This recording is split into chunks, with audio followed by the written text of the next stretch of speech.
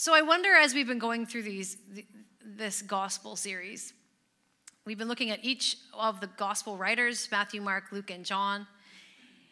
And it keeps occurring to me what it would have been like, to ask myself, what it would have been like to walk with Jesus. Because these gospel writers, especially the apostles, when we're looking at this, so Matthew and John, both being those who were in Jesus' inner circle, those 12. Mark was probably around somewhere, but he wasn't named as one of the 12 disciples. And it would have just been quite something just to think about their life, because they spent those very intense couple of years with Jesus in his ministry. But then what happened next? After Jesus rose from the dead and ascended into heaven, then they just went out and they shared the good news, which sounds like a great thing, but they went through decades of ministry after Jesus ascended into heaven. And they suffered for the message of the gospel. And as the years went by, and as Jesus didn't return, because they really did think Jesus was going, when he said he's going to return, they thought that meant like in a couple of weeks or maybe a year or whatever. But as his return delayed, they must have started to realize, hey, us eyewitnesses, those who walked with him, are not going to be around forever. And probably that's where we get these gospel accounts. They stopped just telling each other the story. They wanted to write the story down to make sure that the teachings of Jesus were preserved. And if you've, I don't tell people to watch shows a lot, but I'm telling you, if you haven't seen The Chosen yet, it is time. It is time for you. And some of you said, I tried it and I didn't like it, and you know who you are, and I'm making fun of you on purpose. You need to just try it again, okay? I sometimes will say things like, I guess it's not for everybody. It's for everybody. It's for everybody. Okay. Maybe not little children, I don't know, but I love The Chosen. I love The Chosen. Just finished watching season 3. And in this series, they have done a beautiful job of it's intentionally from the perspective of those who were following him, the chosen, those who Jesus chose. And The Chosen does a really good job, I think, a really interesting job of dramatizing what I was just talking about, what it might have been like for the Apostle John. And as you watch the opening of season 2, this is a spoiler, but I don't care. You should have already been finished season 2 already, okay? Season 3 is finished. You realize that when you see the opening scene, you don't really know what's going on, but you see that the disciples who you recognize from season 1, and they're graying. So you kind of get like time has passed, some time has passed. And they are observing Shiva. Now, this was the joke because it's actually in the Jewish culture. I'm going to say it super slow. It's called sitting Shiva.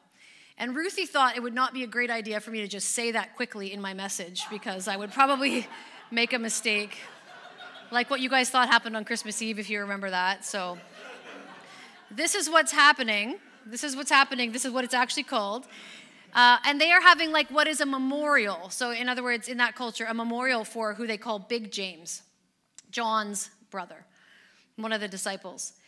And John is using this opportunity. This is not biblical. I'm just setting up the scene for you. John is using the opportunity to interview the other disciples who are there for the memorial about the days when Jesus was with them, to try to capture their memories. He refers to Mary as his mother. And there's a beautiful reference to what Jesus had said to John when he was on the cross, to take care of Mary, and Mary should consider John to be her son. And so from that day on, he calls her mother. And he seems to be struggling, as he probably would have in real life, to know how to organize all of the notes, to know what to grab onto, to remember where to start. And the story of Jesus, he recognizes, is so deep and so wide and so important for humanity, and he wants to capture it. So I want you to watch this clip with me, and let's get a kind of maybe an imaginative picture of what this might have been like for the gospel writer John. I know, Brad, that was me, sorry. Well, let's turn your Bible to John chapter 1. My disclaimer is that this is fiction. I don't know that that's what John was thinking when he wrote these words at the beginning of his gospel account. But it certainly gives some framing to what he was thinking about, probably from the Old Testament. John 1, you can follow along in the YouVersion app under More and then Events. Start at verse 1. He says this: In the beginning was the Word, and the Word was with God, and the Word was God. He was with God in the beginning. Through him all things were made. Without him nothing was made that has been made. In him was life, and that life was the light of all mankind. The light shines in the darkness, and the darkness has not overcome it. There was a man sent from God whose name was John. It's John the Baptist, by the way, not John the author. He came as a witness to testify concerning that light, so that through him all might believe. He himself was not the light. He came only as a witness to the light. The true light that gives light to everyone was coming into the world. He was in the world, and though the world was made through him, the world did not recognize him. He came to that which was his own, but his own did not receive him. Yet to all who did receive him, to those who believed in his name, he gave the right to become children of God. Children born not of natural descent, nor of human decision or a husband's will, but born of God. The Word became flesh and made his dwelling among us. We have seen his glory, the glory of the one and only Son, who came from the Father, full of grace and truth. John testified concerning him. He cried out, saying, "This is the one I spoke about when I said, 'He who comes after me has surpassed me, because he was before me.' Out of his fullness we have all received grace in place of grace already given. For the law was given through Moses, grace and truth came through Jesus Christ. No one has ever seen God but the one and only Son, who is himself God and is in closest relationship with the Father, has made him known." Isn't that so beautiful? I love that passage. I use that one a lot at Christmas for obvious reasons too. Matthew and John both walked with Jesus, but their gospel accounts, though they were both disciples, are very different from one another. It's thought that Matthew's was written before John's, chronologically, and in fact, all of the other gospels were written before John's probably, and had been circulating already by the time John wrote his account. And I wonder if that's maybe why those three synoptics, Matthew, Mark, and Luke, that are so similar to one another, he knew that they were there. They had done the good work of recording the life and ministry of Jesus. And John knew he didn't have to do that. They kind of allude to that in the clip there. But that there was something else that needed to be said, something that had been missed, or something that tied it all together, literally from the creation of the world. I don't know that. I'm speculating, but there's just John's gospel is so different than the other ones. I also believe that John's gospel is unique because his relationship with Jesus seems to have been unique. Peter, James and John, who were brothers, who were called the sons of thunder, were repeatedly called apart from the other 12 by Jesus for specific things. But this gospel that we call John actually doesn't name John, other than John the Baptist we just read about there. He doesn't name himself in the gospel at all. Never one time is the Apostle John named in this gospel. Other than the 6 times that there is a disciple referred to as the disciple whom Jesus loved. Isn't that great? You go ahead and just put that like on your email signature. Tracy Dunham, the disciple who Jesus loved. Like he just understood that from Jesus. And obviously he wasn't the only disciple who Jesus loved, but there are implications there, of course, of some kind of special bond or friendship between them. Maybe he was Jesus' closest friend on earth. And that in itself gives this gospel a particular lens through which it was written. John definitely wrote in his own way. He definitely highlights things that the other gospels don't say much about or are underdeveloped in some way. And in fact, the fact that it was John, the Apostle John, who wrote this gospel is not really disputed by scholars. Sometimes there's disputes. And you can feel why when you read through the Gospel of John, because in the narrative, you can tell that he was there. You could tell he was standing close by. He describes how the fragrance of the perfume filled the room when that alabaster jar was broken over the feet of Jesus. You had to be there to know how to describe that. He describes when Lazarus dies, how Jesus wept. There's the shortest verse in the Bible. A little Bible trivia for you today is found in John 11:35. I heard it over there. Is that you, Juliet? That's 10. Well, somebody said it over there. 10 points for whoever said it, okay? Describing the anguish of Jesus in that moment. Again, you'd have to be there. You can sense these kinds of things all through this gospel. But John didn't just compile a series of touchy-feely memories about his BFF that no one else had recorded yet. Not at all. he systematically and carefully recorded a revelation of Jesus Christ, the Messiah. Yes, his best friend probably, but the one who had been sent in love by God to save us all. And by the way, do you know who wrote Revelation? Who wrote it down? Who Jesus gave the visions to in order for them to be written down and distributed to the churches? Who? John. That's right. Ooh, you guys good. You guys all want 10 points now. You can all have 10 points that mean, if you're new to us, they mean nothing, but they make you feel better at the end of the day. He is recording a revelation of Jesus Christ, who had been sent in love by God to save us all. And in fact, it's John, of course, who writes John 3:16 and 17, "For God so loved the world that he gave his one and only Son, that whoever believes in him shall not perish but have eternal life. For God did not send his Son into the world to condemn the world, but to save the world through him." In fact, John says exactly what his purpose is, kind of near the end of his gospel in chapter 20. John says that there's a reason that he's writing these things down, that Jesus performed many other signs in the presence of his disciples, which are not recorded in this book. You want to flip the slide for me? We can read this one together. Unless I forgot to put it in there, which is possible. Thank you. Jesus performed many other signs in the presence of his disciples, which are not recorded in this book.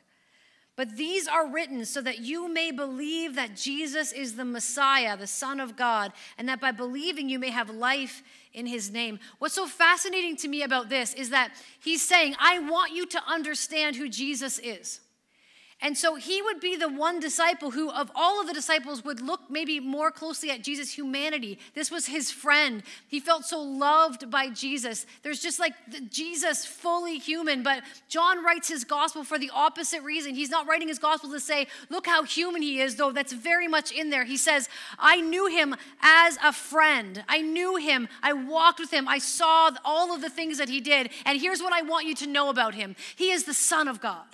So it's so interesting that it's John that makes this claim, and he works so hard to do it. And he very specifically records 7 miracles of Jesus in his gospel. Maybe you've heard of that before, the 7 miraculous signs. And like, he didn't record all of them. He just chose 7 really specifically. He chose water into wine, healing the official son, healing at the Bethesda pool, feeding the 5,000, walking on water, healing the man born blind, and raising Lazarus from the dead.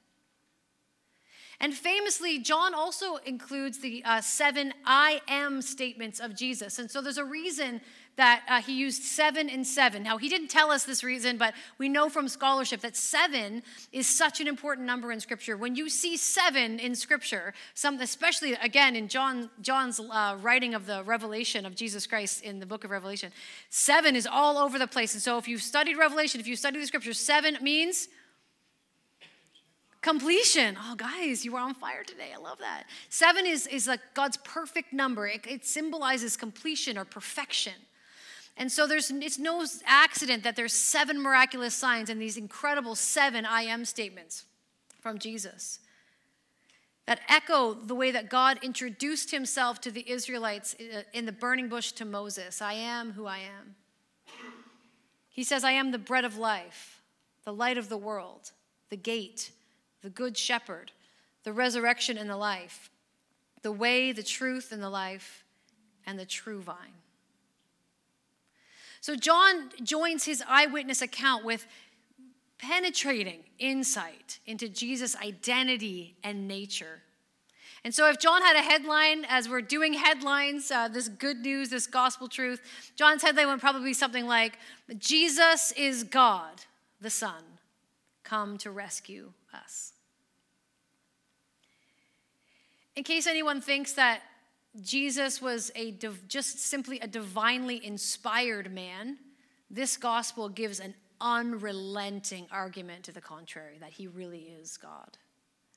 And if anyone is reading this gospel and they're very comfortable with Jesus' divinity, that he could be divine but not his humanity, John contends over and over that he truly is human. Both positions are embraced. John was telling us that Jesus is eternally divine and fully human, fully God and fully man. It's all over this account. And as one commentator would say it, John stood by the church in times of terrible persecution and conflict.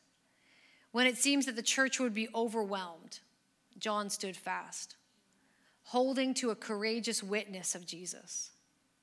When internal struggles came, and they did, if you read John's letters to the churches, 1st, 2nd, and 3rd John, you can see he's correcting some things that had come into the church. He was again the community's strength. He became known as the pastor theologian of Asia Minor, a spiritual giant. And then when the medieval scribes would copy this gospel, this one would be decorated with an eagle to indicate the heights attained in this gospel's thought. So I want to walk through those verses in John chapter 1 again. I want us to return there to this stunning introduction of John's gospel that sets the whole thing up. And here we find the identity of the Son of God, the nature of the world, and the possibilities for all of humanity.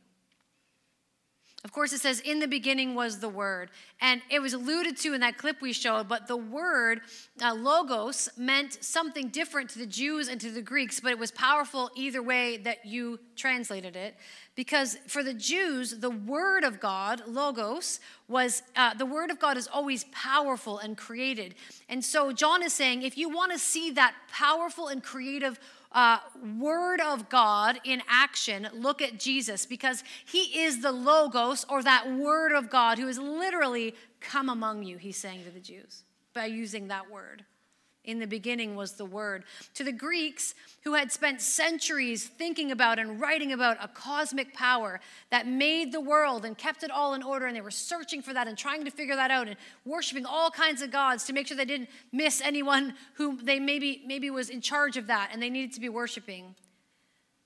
He says to them, no, Jesus is the logos, the Word, the cosmic power that keeps the world in order. That's Jesus. That Word has come down to earth.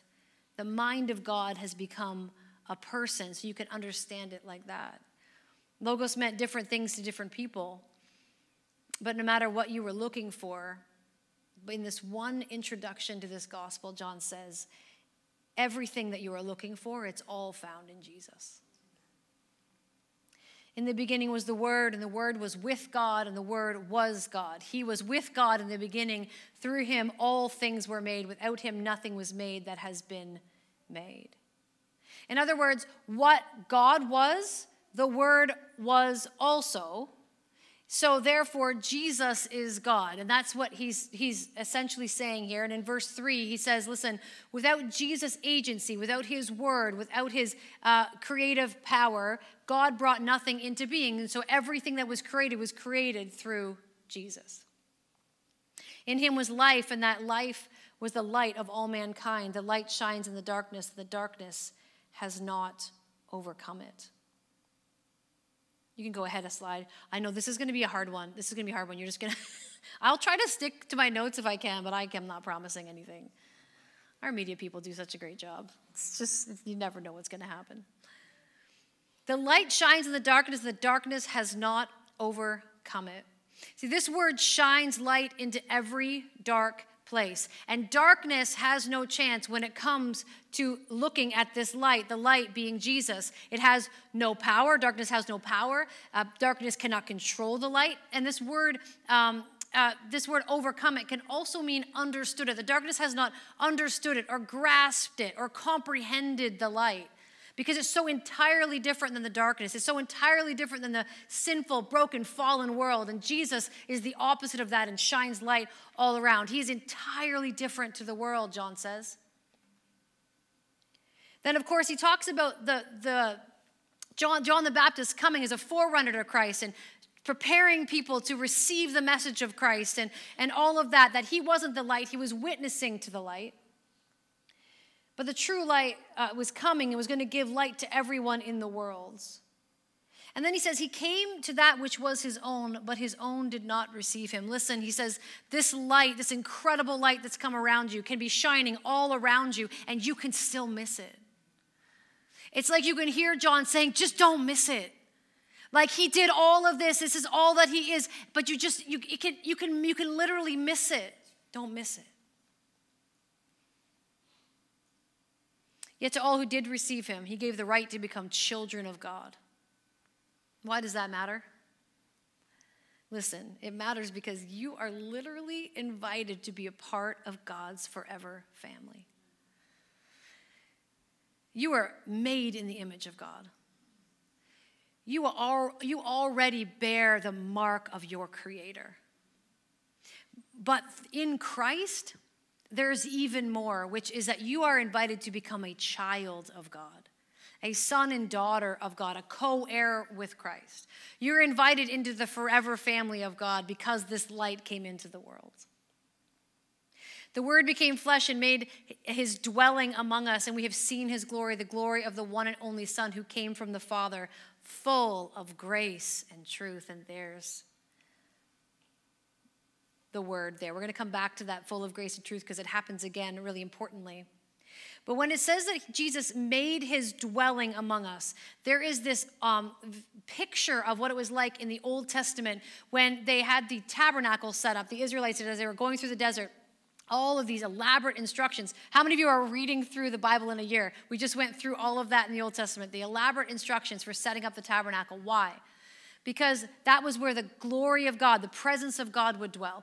And in the daytime, the pillar of cloud would be there. In the nighttime, the pillar of fire would be there. And when the pillar of fire or cloud moved, and they followed it. They followed the presence of God. And everywhere they went, they camped literally around. There was instructions for them to camp around the tabernacle where the presence of God was. And this is what he's saying in this passage. He's saying that Jesus literally came to dwell among us. And the word means to tabernacle among us. That his glory, that the same kind of glory of God that was in the middle of the Israelites is there now. Jesus, in the form of Jesus coming and living among us. Emmanuel, God with us, is happening here. A visible manifestation of God's presence. But like John says, not everybody saw it. And not everyone received it. He says again, we have received grace in place of grace already given. For the law was given through Moses. Grace and truth came through Jesus Christ. And there it is again, grace and truth. Grace, translated from the Old Testament, that is like the book of Ruth is all about the hesed of God, which means like the loving kindness of God. It's translated here into Greek and then, of course, for us into English as grace. But that loving kindness of God and his faithfulness. See, the word truth here has a root meaning reliable. God is reliable in words and actions. So in other words, you can trust Jesus, this one who is full of grace and truth, because his truth comes from a heart of love and faithfulness. This is who Jesus is. No one has ever seen God, but the one and only Son, who is himself God and is in closest relationship with the Father, has made him known. God has broken the barrier to make it, that used to make it impossible for human beings to see him. But then Jesus came and said, listen, anyone who has seen me has seen the Father. We can literally know God. And so what John does here is he opens with these remarkable 18 verses, and then he proceeds with his gospel account to show exactly what that looks like in real life, what it meant for the light to come, what it meant for him to set up tabernacle, to dwell among his people, and what it was going to mean for us. He tells us the rest of the story from here. And then John ends his gospel. I thought you might enjoy this. If you have a Bible with you, just flip to chapter 21. He ends this account by saying, I like that in this, The Chosen, it was Mary who said it. This is the disciple who testifies to these things and who wrote them down. We know that his testimony is true. Jesus did many other things as well. If every one of them were written down, I suppose that even the whole world would not have room for the books that would be written. No, I'm sure it wasn't Mary. I'm sure John thought of that himself. That's fine. Good for you, John. As the Spirit inspired him. Did you hear it in there? We have the identity of the Son of God in these verses, the powerful creative word, light, life, grace, truth, all descriptions of Jesus. We see the nature of the world, that it was made by the powerful word of God who is Jesus, but that same creation can reject its creator. And then, of course, the possibilities for humanity. That we can, in the coming of Christ, in the light coming into this world that he created, become a part of the family of God if we receive him and believe he is who he said he was. Knowing God means knowing him in grace and truth. You might feel far from God, my friend. I don't know how you've come into this place this morning, but God has made himself known. And that's the message of this gospel. I mean, it's the message of all of them, but I just really sense it in this one. There's a call here from the Apostle John to look into the face of Jesus, to read his account, and to really see him, who he is. Maybe you feel like in some part in your life, and I'm not saying you don't believe in Jesus. I'm talking to all of you, whether you have made a decision to follow Jesus or not. In some ways, you've been maybe shielding your eyes from the light, turning your face away, shielding your face from him. But the call for us in the scripture is, he is the light that the darkness can't overcome and it can't comprehend. And this light is available to you right now to shine into every dark place in your life. He is this light brings life to you, and all you have to do is receive it. And so that's what I wanted to share with you as we are stepping now into Holy Week this week. Holy Week, the week, of course, leading up to the crucifixion and resurrection of Jesus. Last week, I want to pause on this. We've done so much of this already this morning, which has been beautiful, worshiping the King. Last week in our testimony time, one of the people who shared made this comment: I want to know the God I have been worshiping. And I wonder if you do. I wonder if you do know him. Do you know him? Do you know the God you've been worshiping? And did you know that it doesn't have to be just the thing that you do on Sunday? Did you know that even if you do know him, that there are depths of him to explore that never end? Do you know that if you have no idea who Jesus is, that there's an invitation for you to get to know him today? Do you know, and are you getting to know this God that you've been worshiping? Maybe learning about all your life, maybe going to church, maybe coming here. Do you know this God? Because he's the one, Jesus, the light of the world, the one that we are going to be staring at all week long as we walk through the Passion Week or the Holy Week. And remember what he did for us.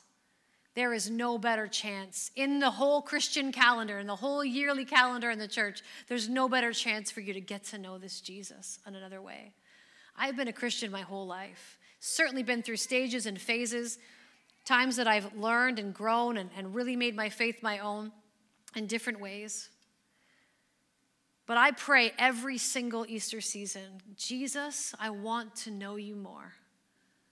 I want to know you more. I want to receive something from in knowing you, in growing in the knowledge of God, growing in my understanding of your sacrifice for me this year. I want to receive that. Could we pray that together this morning? That we would know the God we are worshiping deeper and deeper. Team, could you come and just give us a minute to reflect on that as you lead us?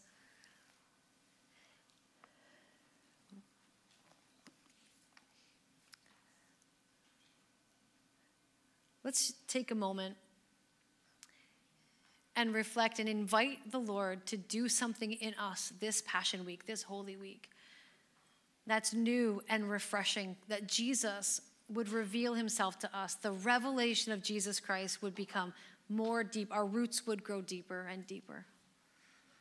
Let's ask him to speak to us. Let's ask him to give us an opportunity to share about who he is. That there would be acts of worship in every day that would draw us more deeply into him. Let's stand together. Let's commit that to the Lord, and then let's worship him for a moment. Let that sink into our hearts. And we pray, Lord Jesus, that as we walk into this week, that as we are kind of staring down the Holy Week, the Passion Week, and we consider the passion, the suffering that you went through for us, that's really started today and yet was a much longer journey, of course. Holy Spirit, we invite you to do a deep work in us this season. Give us a revelation of Jesus. Teach us who he is. Remind us of his teaching, something that we need to be changed or moved or broken or whatever it is in our life, something that we need to hear again or maybe for the first time from the Lord about him or in something that he shared, that we can obey his commands in a new way. Whatever it is, Holy Spirit, come. Deepen our understanding of Jesus. We know that you were sent to do just that for us. Jesus, we want to know the God we've been worshiping. Some of us for the first time, some of us from a place of a real distance, and some of us who are fully committed, but still we need to go deeper. We need even more from you. We need to know you. We need to know you. Take us deeper, Lord. Show us your face. Reveal who you are. And we invite you to do this work in us. In your name.